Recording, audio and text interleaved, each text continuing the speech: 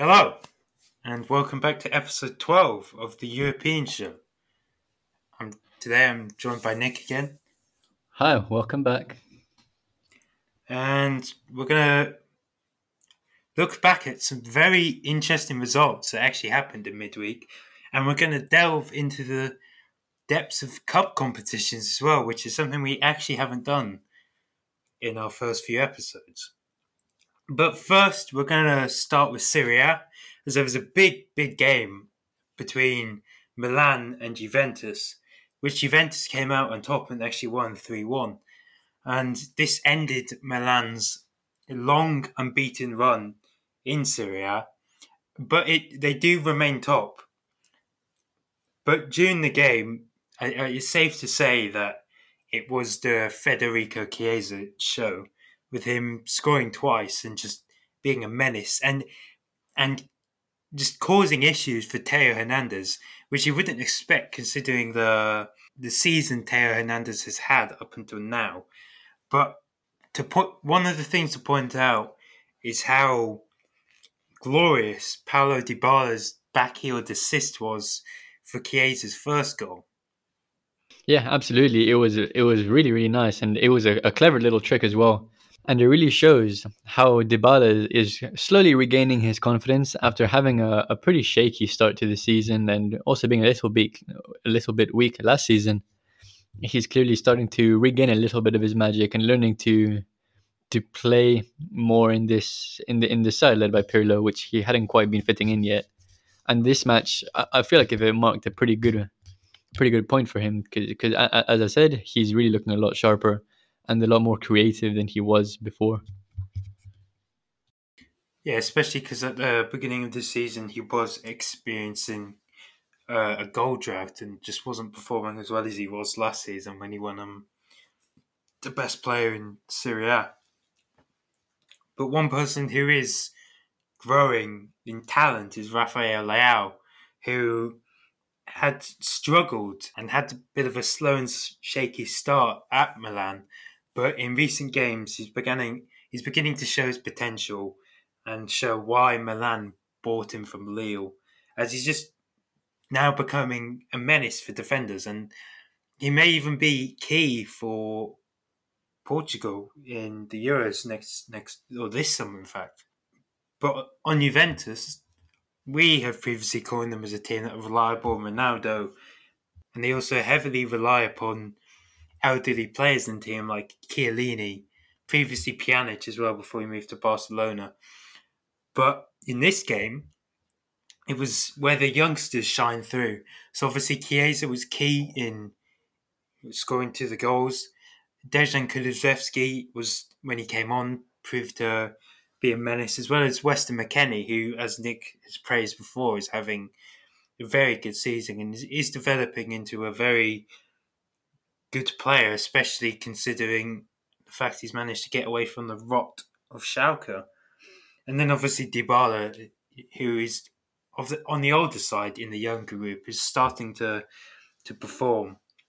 Going back to what you said about Juventus always relying on Ronaldo and whatnot, I feel like if that idea and just that stereotype is really what lost Milan the game, because in the match it was quite noticeable that the instructions that Milan's defense had been given, or at least what they were trying to do, was just to concentrate on locking out Ronaldo, just covering him, smothering him, making sure he didn't get the ball, and just absolutely crowding him so he couldn't do anything. And I mean, they did that quite effectively, but in doing so, they left a lot of the other players open. As you said, their younger talents were able to use the space that they were given and take advantage of the fact that they weren't being pressured as hard. And even then, Ronaldo was still able to be quite effective in the creative side of the game with the few times that he was able to receive the ball. So really, just concentrating on him that much and just focusing on one player was what I believe cost Milan the game. Yeah, but you could say that the tactic worked as Ronaldo was quiet throughout the game, but obviously they forgot about the rest of the players in the team as well. And Milan's next game is against Torino, who are languishing in the bottom half of the table. But Juventus, on the other hand, have a bit of a top of the table clash against Sassuolo. So it's fourth versus fifth. So previously, these games have been a bit of goal fests with both teams drawing, but it'd be being a high scoring draw or a high scoring win for Juventus. And I think Nick, you would say that it's looking like a high scoring win for Juventus.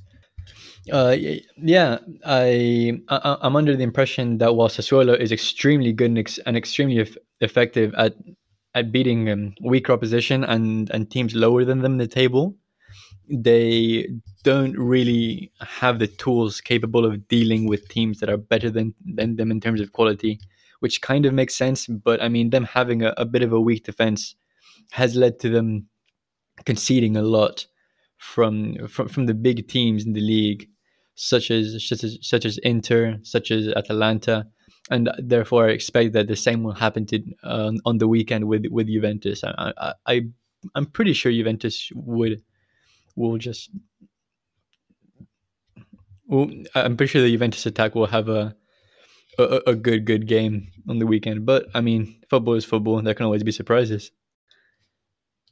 And Sassuolo are definitely the team that can provide a surprise for Juventus.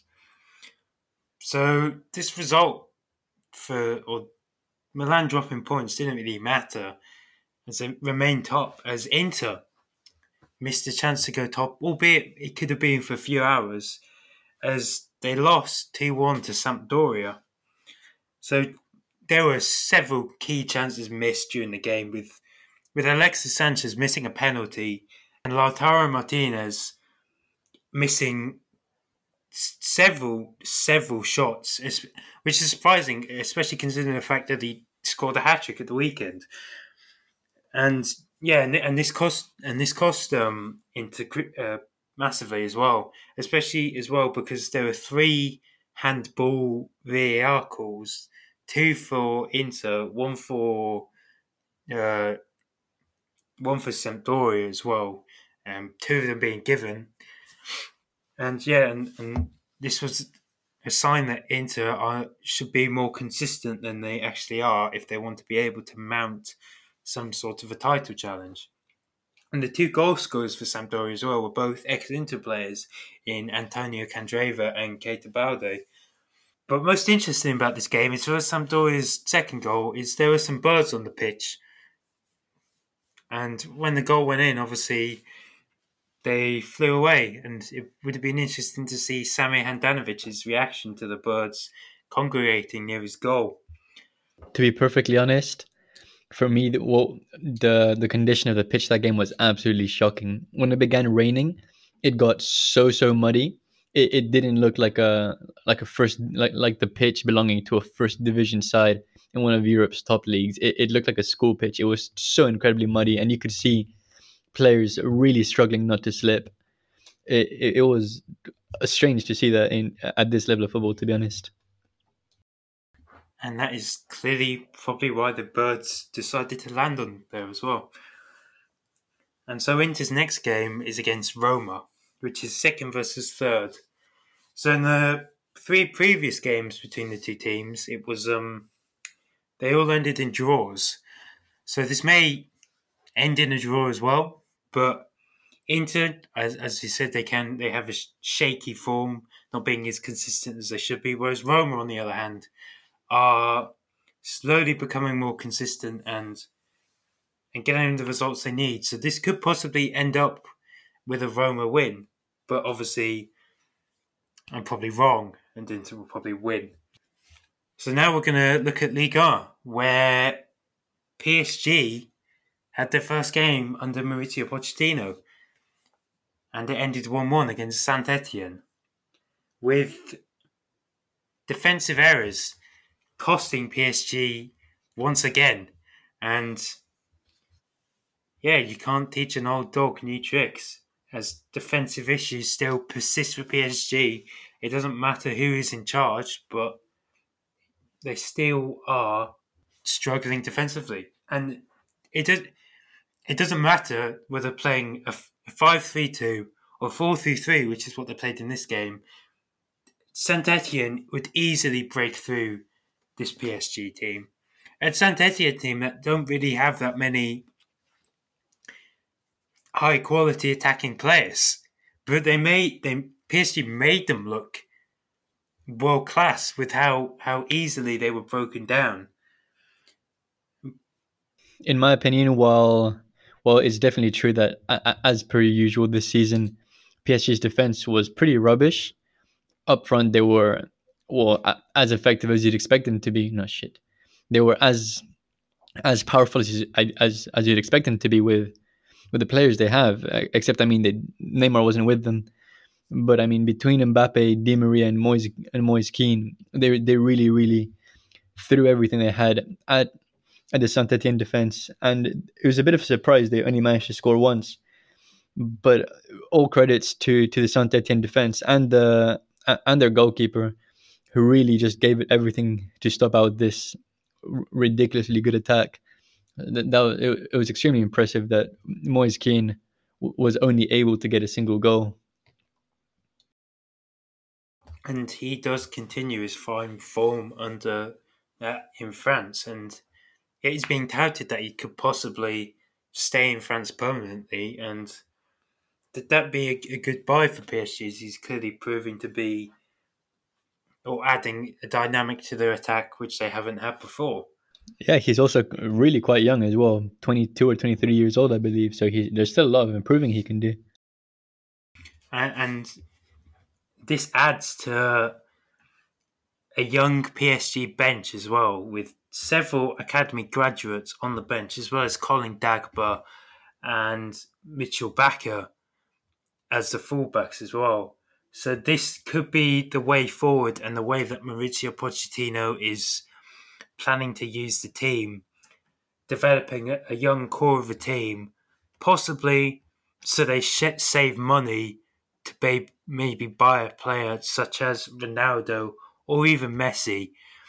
As with the money that Mbappe and Neymar and Di Maria are on, you probably need to do some massive cost cutting. It doesn't matter how much money PSG have; the wages of all three of them combined is a lot. And so with this draw, PSG actually goes second because sadly Lille lost 2-1 against Angers. But that was all Lille's fault, to be honest, because two sloppy errors, one by Jonathan David himself and two just defensively in a corner, cost them 2 goals in the first 10 minutes, which made it more difficult for Leo to actually be able to crawl back and actually draw, really. As Burak Yilmaz was the only player on the pitch, really, that seemed to want to win the game. Well, as you said, the Turkish international was by far the most active player in the attack. He scored their only goal. He came quite close. I believe he hit the crossbar, and he was just everywhere, really trying to create chances, trying to get shots off, and he really seemed just the only one who was actually looking to get something from the game.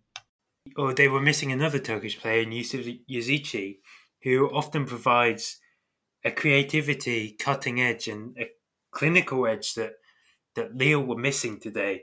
And I would be confident in saying if he was in the team, then the result would have been a lot different, especially considering the form he has been in recent weeks. But he was being rested today. But this may be a sign that the off-field issues at Leo are slowly creeping onto the field. It's only one game back after their Christmas break, but if the results like these persist, then I think this isn't looking good for Leo, as we've mentioned the financial issues before. But they have to try and separate the off field issues with the on field issues and just solely try and focus on mounting a title challenge, really, as they are still up there despite the fact they dropped points. But the title race in France is clearly showing that fine margins will cost anyone, really, and will cause them to drop down quite far. And so Lille will be looking to bounce back next in their game against Nîmes. And so league leaders, Lyon, are looking very good and have seemed to just steamrolled throughout the season using the win against Manchester City and their run to the Champions League semi-final as a bit of a launch pad, especially considering the fact their season last year was shit. And they played Lens and they won 3-2 in quite an exciting game as well. But we're missing Toko Akambi and Bruno Guimaraes, who both were out through COVID. But it didn't matter. Is when you've got a player like Memphis Depay in your team, who is their captain, and he shows it as well. He's having a really good season, and the fact he is a free agent in the summer, I would say that puts him as either one of the best as the best free agent, or one of the best free agents for any team out there. And obviously, he's been linked with Barcelona. But I do think wherever he goes, he could be a massive impact and a great addition to the team as well. And it's good to see that he's been able to rebuild his career after ruining it at Manchester United. Well, Depay was almost certainly the best player on the pitch. The worst player on the pitch, unfortunately for Lens, was their goalkeeper, who really just cost him the game. To be honest, a horrible punched clearance into his defender caused an own goal, which put them 2-0 down, and then he fouled a player in the box pretty rashly, which caused a penalty, and then which Depay later scored. And I mean, just a combination of all of these errors shouldn't just what they cost Lens the game. Really, it's just not his day at all, and it was the worst possible time to have a bad day because they're playing against the league leaders, playing quite well, playing them evenly, and he just absolutely ruined the game for them almost. Yeah, and Lecker is clearly showing his age and with his increasing in mistakes.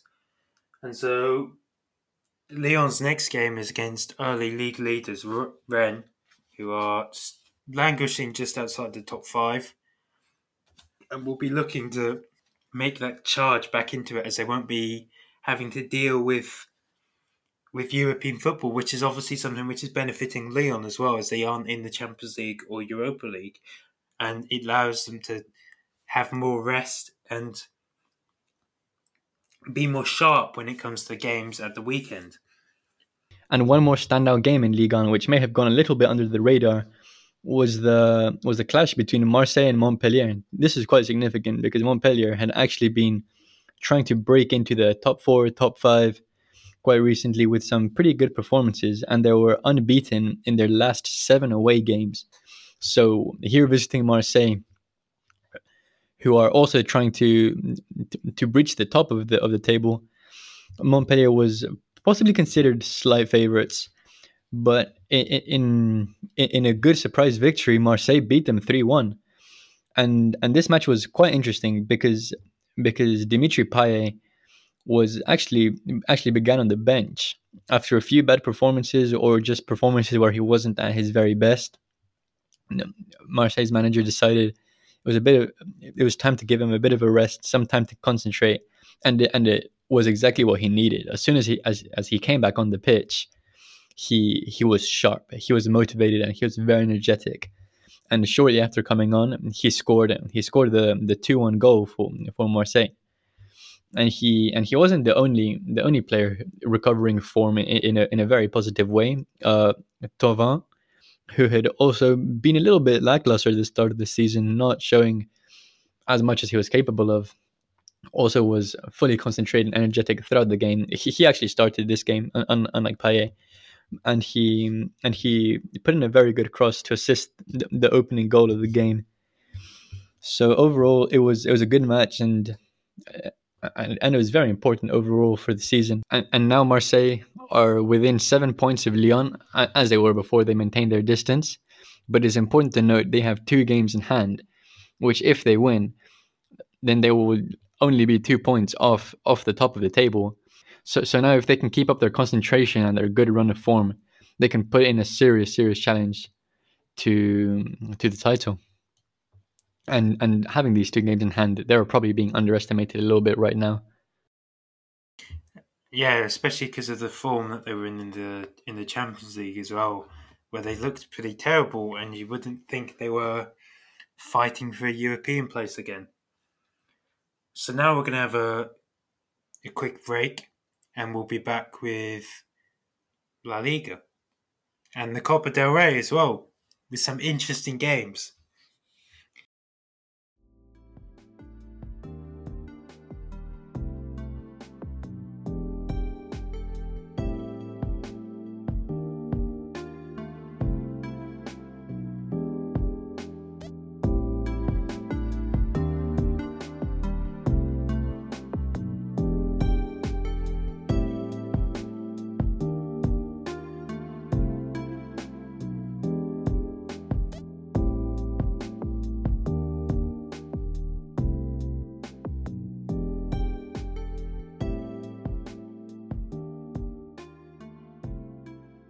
Welcome back from our break.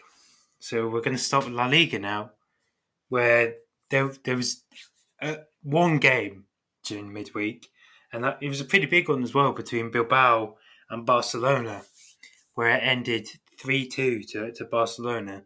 This was Marcelino's first game in charge of Bilbao, and they did get off to a good start against Barcelona with a goal for Iñaki Williams. But then a certain 17-year-old kind of grabbed the game by the neck, really. Yeah, absolutely. Pedri scored a header with a pretty good assist from De Jong, and really from there on, Barca just lifted right off. In fairness, when I say Barca, I'm mostly referring to Messi and Pedri. It was just their show completely. The connection these two showed together this game was astounding. It was reminiscent of old times Barca when Iniesta and Messi would just play around the pitch together. It was really refreshing to see Messi smile again and see Messi enjoying himself, and he played much better football because of it, and because of Pedri's immense talent and skill, which he put on display today. And in fairness, they're one of the only good players on the pitch today. As I previously mentioned, De Jong gave a pretty good assist, and he's been quite interesting recently because he appears to be venturing into a more of a forward role, playing slightly more advanced than before, which is quite unusual. You wouldn't expect that from him. But he's been scoring a little bit more than usual, assisting a little bit more than usual, as he showed today. And he isn't perfect every game, but he's not by far. He's quite far from that. But he's beginning to have an impact in terms of the goals of the team, which is quite important. So if he can solidify his performances there and become just a consistently solid passer, just the full 90 minutes, that will be very helpful to the team. However, while Messi did overall play a good game, he almost cost Barcelona the game, just passing the ball backwards to the defense, which got captured by Netic Bilbao forward, who then passed it to Muniain and scored, and to make the game 3-2 and put Barcelona in a very tight position with 5 minutes left of the game, I believe.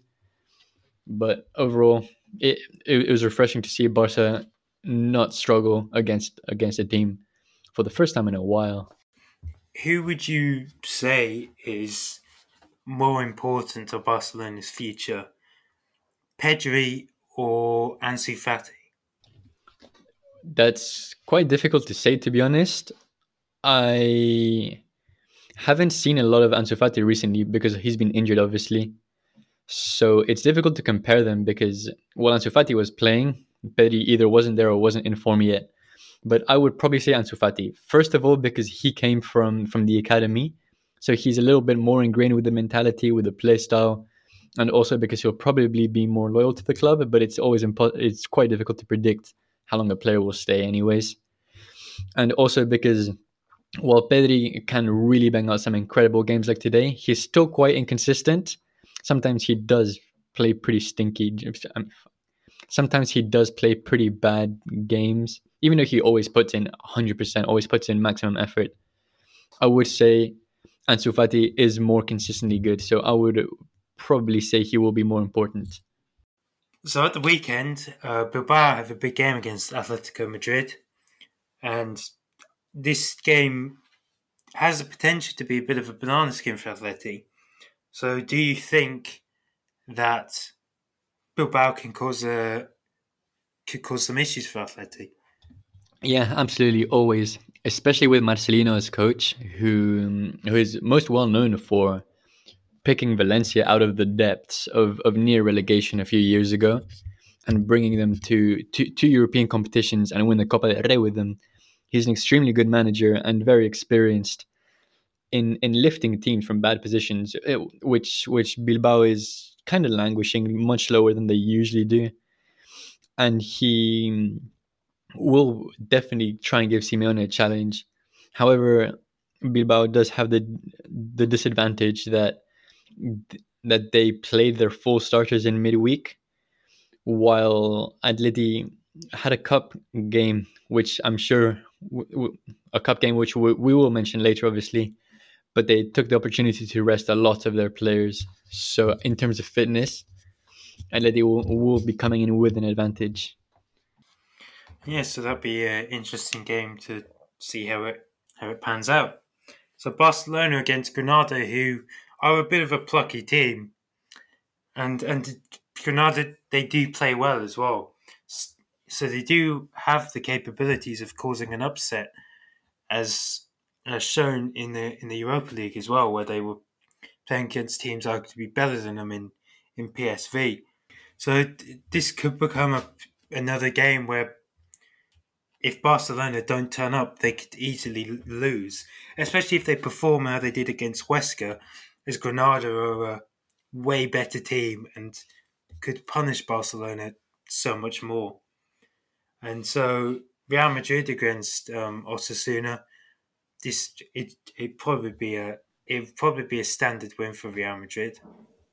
Yeah, absolutely. Don't really see any challenge that can come from there. I mean, Osasuna is an alright team, but obviously, Zidane always makes sure his team gives it everything, is concentrated for every match, and it's hard to imagine them not taking this seriously enough to just get outplayed. It should be a pretty easy game for them. And in probably one of the biggest games this weekend in La Liga is Sevilla versus Real Sociedad. Yeah, absolutely. Two huge competitors for the Champions League spot. They will be uh, both of them will be absolutely killing each other for third or fourth spot, depending on how Barcelona finishes. And to be perfectly honest, I see Sevilla winning this one. Real Sociedad has been on a very downwards decline over the past month and a half, 2 months. Uh, just without David Silva, their playing style, and their morale has drastically worsened, and they're really not the bombastic team, the really nice offensively flowing side that they were at the beginning of the season. And meanwhile, Sevilla have really picked up, and they're just charging for the higher end of the table, just seeing how far they can keep flying.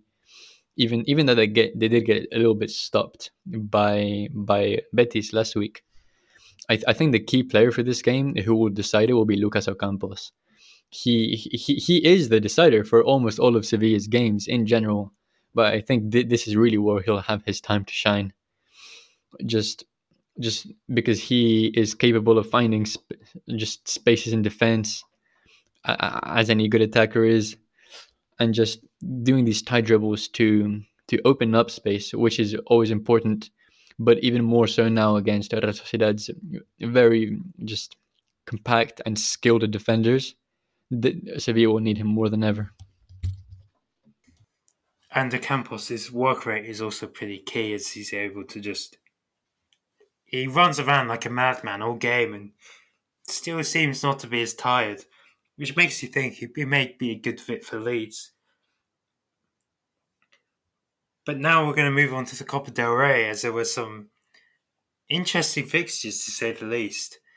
With the first game we're going to look at is third division Cornea winning 1-0 against Atletico Madrid. For the second year in a row, Atleti Madrid got knocked out of the Copa del Rey by a third division team, and it was basically the same story as last year, to be honest. Just lack of concentration, players not really taking it seriously, and then just turning on way too late. Essentially, Cornellà scored in the 10th minute, very early on, with a free kick in which Adrian Jimenez just flicked it on into the goal, where debuting academy goalkeeper San Roman was in charge of, and then from then on the game just became almost impossible for Atleti. Cornellà brought all their defenders back, and well, being more used to playing on their pitch, on their AstroTurf pitch, in this different weather conditions, they just had the advantage. And I mean, you can say whatever you want. You can like complain about AstroTurf pitch, be unhappy about the reffing, say your team is tired or whatever. I don't know. But at the end of the day, no matter what the excuse is, you have to beat these teams. Like if you are currently the best team in La Liga and you're playing as a third division team, there's no excuse for not being able to beat something like this. And I think that I think Simeone made a big mistake by not bringing Lemar and Carrasco to this match, because their creativity and explosiveness was greatly lacking from Atleti. Coque would have been nice as well to just bring some order and calm to the midfield, which Atleti just desperately needed. But really, these two wingers were absolutely what Atleti needed most. Just a little bit of a good dribble to break past that last man. Just something to unbalance the opposition, because really it was just like Atleti trying to get past a brick wall. They needed something different. At this point, Atleti is beginning to consider the Copa del Rey as a bit of a curse, I imagine. I do suppose as Atletico are pushing for another La Liga title, the players do need a rest. Yeah, that's true. This will help them to prioritize more on the league and just concentrate, and as you said, rest more, so that they're more fit for all of their games if they want to continue to be considered potential future champions of the league. But now another Copa del Rey game. It's great. I'm struggling to express how great this is. So third division Ibiza, who came to light last year when they nearly beat Barcelona, losing 2-1, thanks to some late Antoine Griezmann goals. They come up against another La Liga team in Celta Vigo and thrashed them 5-2. Yeah, And exactly. What was absolutely yeah, standout was that they didn't just knock out a team better than them; they absolutely destroyed them. it wasn't a case of, oh, it was a fluky win. Ibiza were genuinely the better team. And this whole team is just such a great team. One, they play house music before each game instead of the casual generic pop songs. Unai Emery's ex-assistant manager is the manager of Ibiza. Fans were allowed in the stadium, so it created some sort of atmosphere.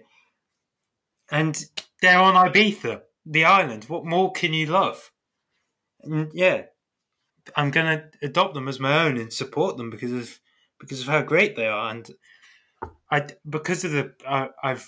looked at the project that Ibiza have been building. It's a very interesting project, and it's definitely, they look like one of the favourites to get promoted to the Segunda B division. They get promoted to the second division this season, so you may see more of them, and they are certainly looking on the up and looking like an interesting team as well. This week really has shown us the magic that you can experience from cup competitions, both with this result from the Atleti game and now the really, really magical result of Ibiza just absolutely thrashing a team much higher than them in the table. Yeah, and Ibiza may be able to generate some sort of a cup run now, as they know they are able to beat a La Liga team, and so it just shows that it's not the FA Cup that's magical; it's the Copa del Rey as well. So we're gonna have our goal song break now. We're gonna try and have the Ibiza goal song, but if not, we'll have something else. You'll know after the break.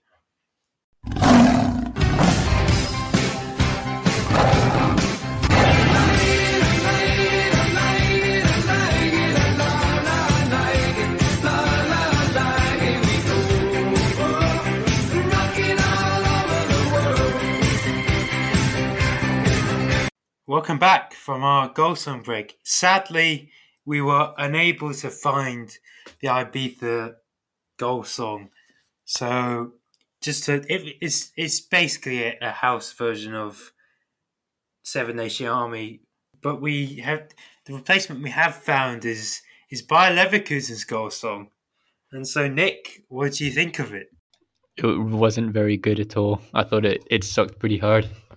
I mean, it's pretty boring as a song. It's just like a generic kind of rock pop song, not very interesting, and it doesn't really feel like a goal celebration song either. Not the right mood at all. I rate it my lowest score ever so far, 3 out of 10. Pretty terrible. I'm going to go for 6. Yeah. And so now, with the Bundesliga goal song looked at, we're going to look at the Bundesliga, as there are some pretty big games this weekend as well. With the biggest being Bayern Munich versus the mighty Borussia Mönchengladbach, who we haven't talked about in a while. So Mönchengladbach are still without Marcus Thuram, as he is still banned. But in a previous game, Jonas Hoffmann and Remy Benzabaini both returned. And with Dennis Zakaria slowly getting back from fitness as well, this Mönchengladbach team is game by game looking better and stronger each time as they slowly begin to look to push into the top 4 again. But sadly, Bayern Munich are close to being back to their full strength, as obviously Joshua Kimmich came back last week, and so he'll probably start from the off again. Whether he plays right back or central defensive midfielder, though, is a different question, as obviously Benjamin Pavard didn't play the best. But what's interesting about this game is that it's such an even game. So it's always like every year it's always a case of Mönchengladbach beat Bayern Munich and Bayern Munich beat Mönchengladbach. It's always one apiece in the game. For example, last season after the restart, Bayern Munich beat Mönchengladbach in Munich. But one of the games of the season last year, not because of scoreline wise, but drama, was at Borussia Park, where Jan Sommer made a fingertip save as the ball was slow, as a Joshua Kimmich shot was rolling slowly over the line. He managed to claw it back quickly enough, especially to keep Mönchengladbach in the game at that point. And then right at the end of the game, after Javi Martinez was sent off, Remy Benzabaini scored a last-minute penalty to win Mönchengladbach the game in definitely a situation that you would call smash and grab. But this will definitely be one of a fun game to watch, as although sometimes they're not high scoring, it is always interesting and full of drama, as you have a current German powerhouse against an old, more dormant ex-German powerhouse in Mönchengladbach. If it so happens that Gladbach can't beat Bayern, what would you make of Borussia's Mönchengladbach's chances of breaking back into the top 4 Champions League spots, especially seeing as to how strong Leverkusen, Dortmund, and Union Berlin, even you could say, are, and really these 3 teams are currently the ones competing the most for the 3rd and 4th spot. Well, I do think especially considering the fact they had Champions League football, that has taken a lot of energy out of the team, especially with how intense they defend, and that has obviously affected them as they've had to heavily rotate their team each time, and each week you're not seeing as stronger players play.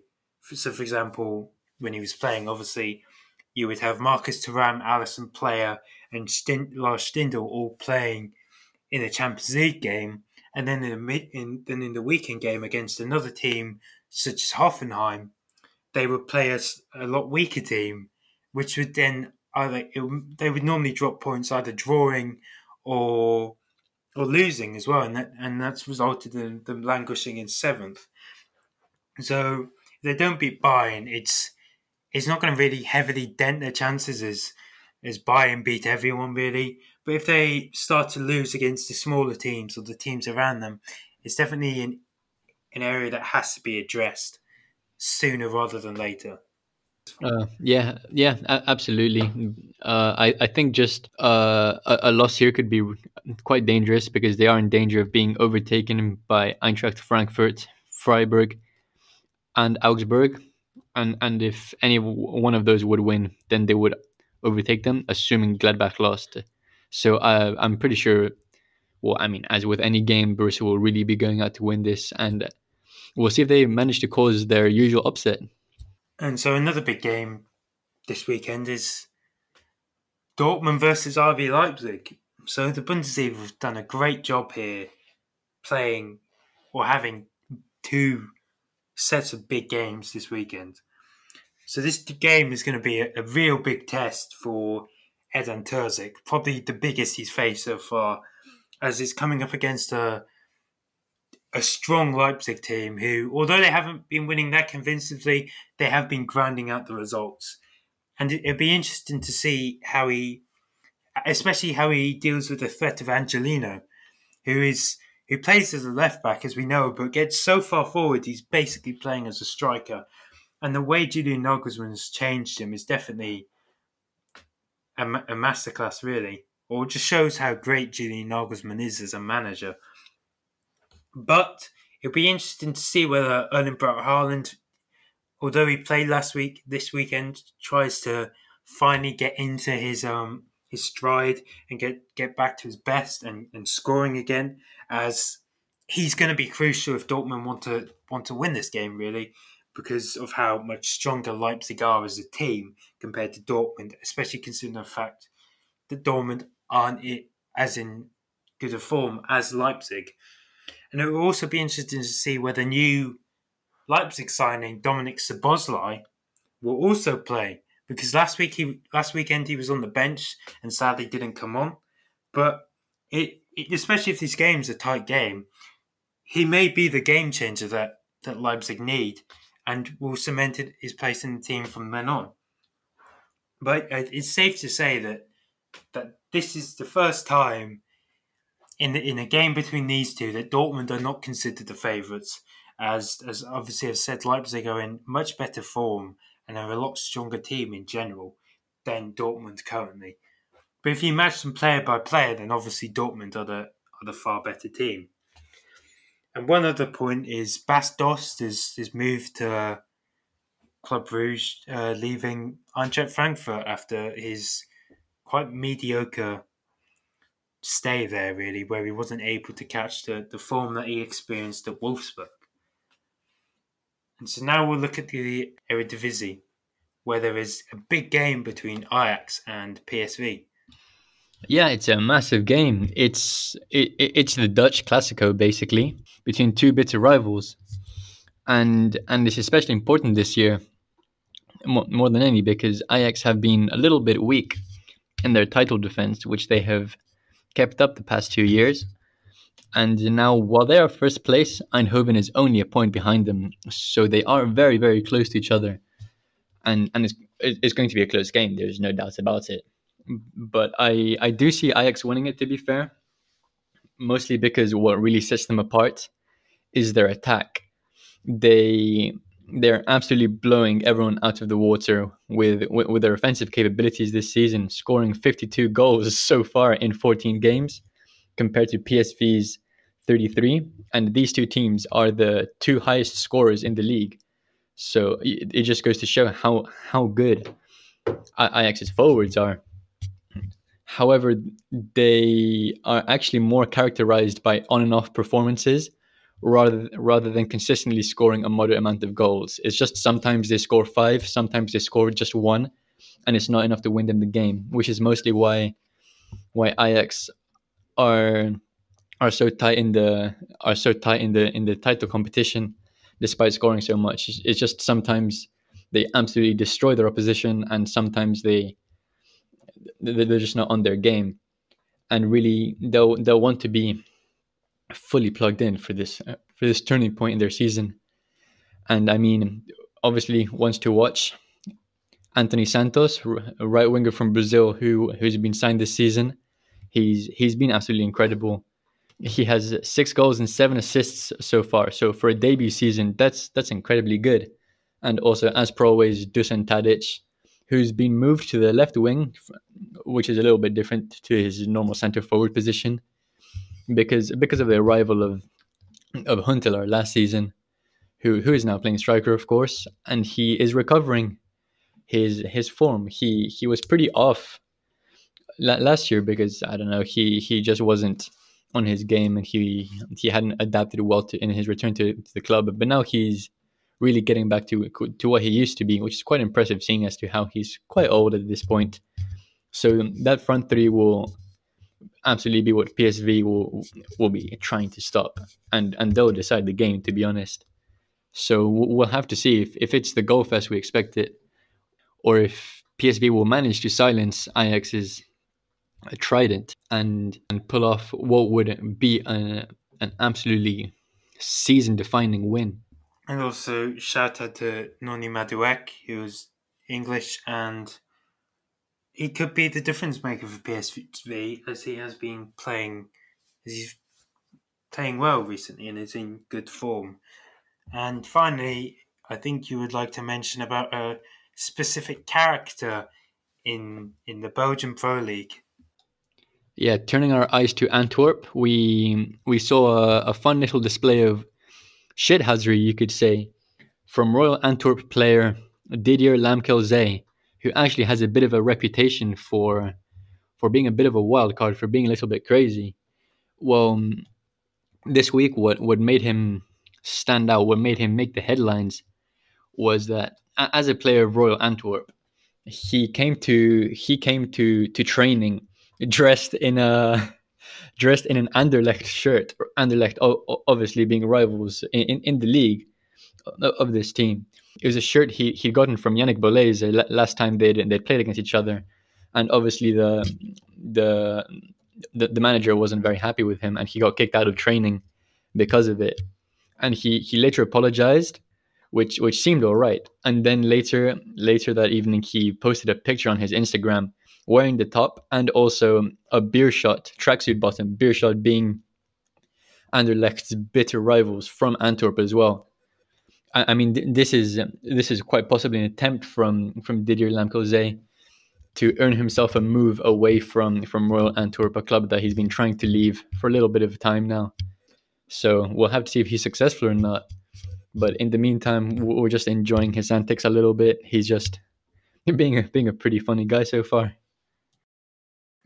Yeah, let's see if he's able to manufacture that move to Fenerbahce that he hopes for. So that's it for today. Thank you for listening. Please like us, follow us, subscribe, share us as well, leave a rating as well, and yeah, we'll see you next week. See you next week.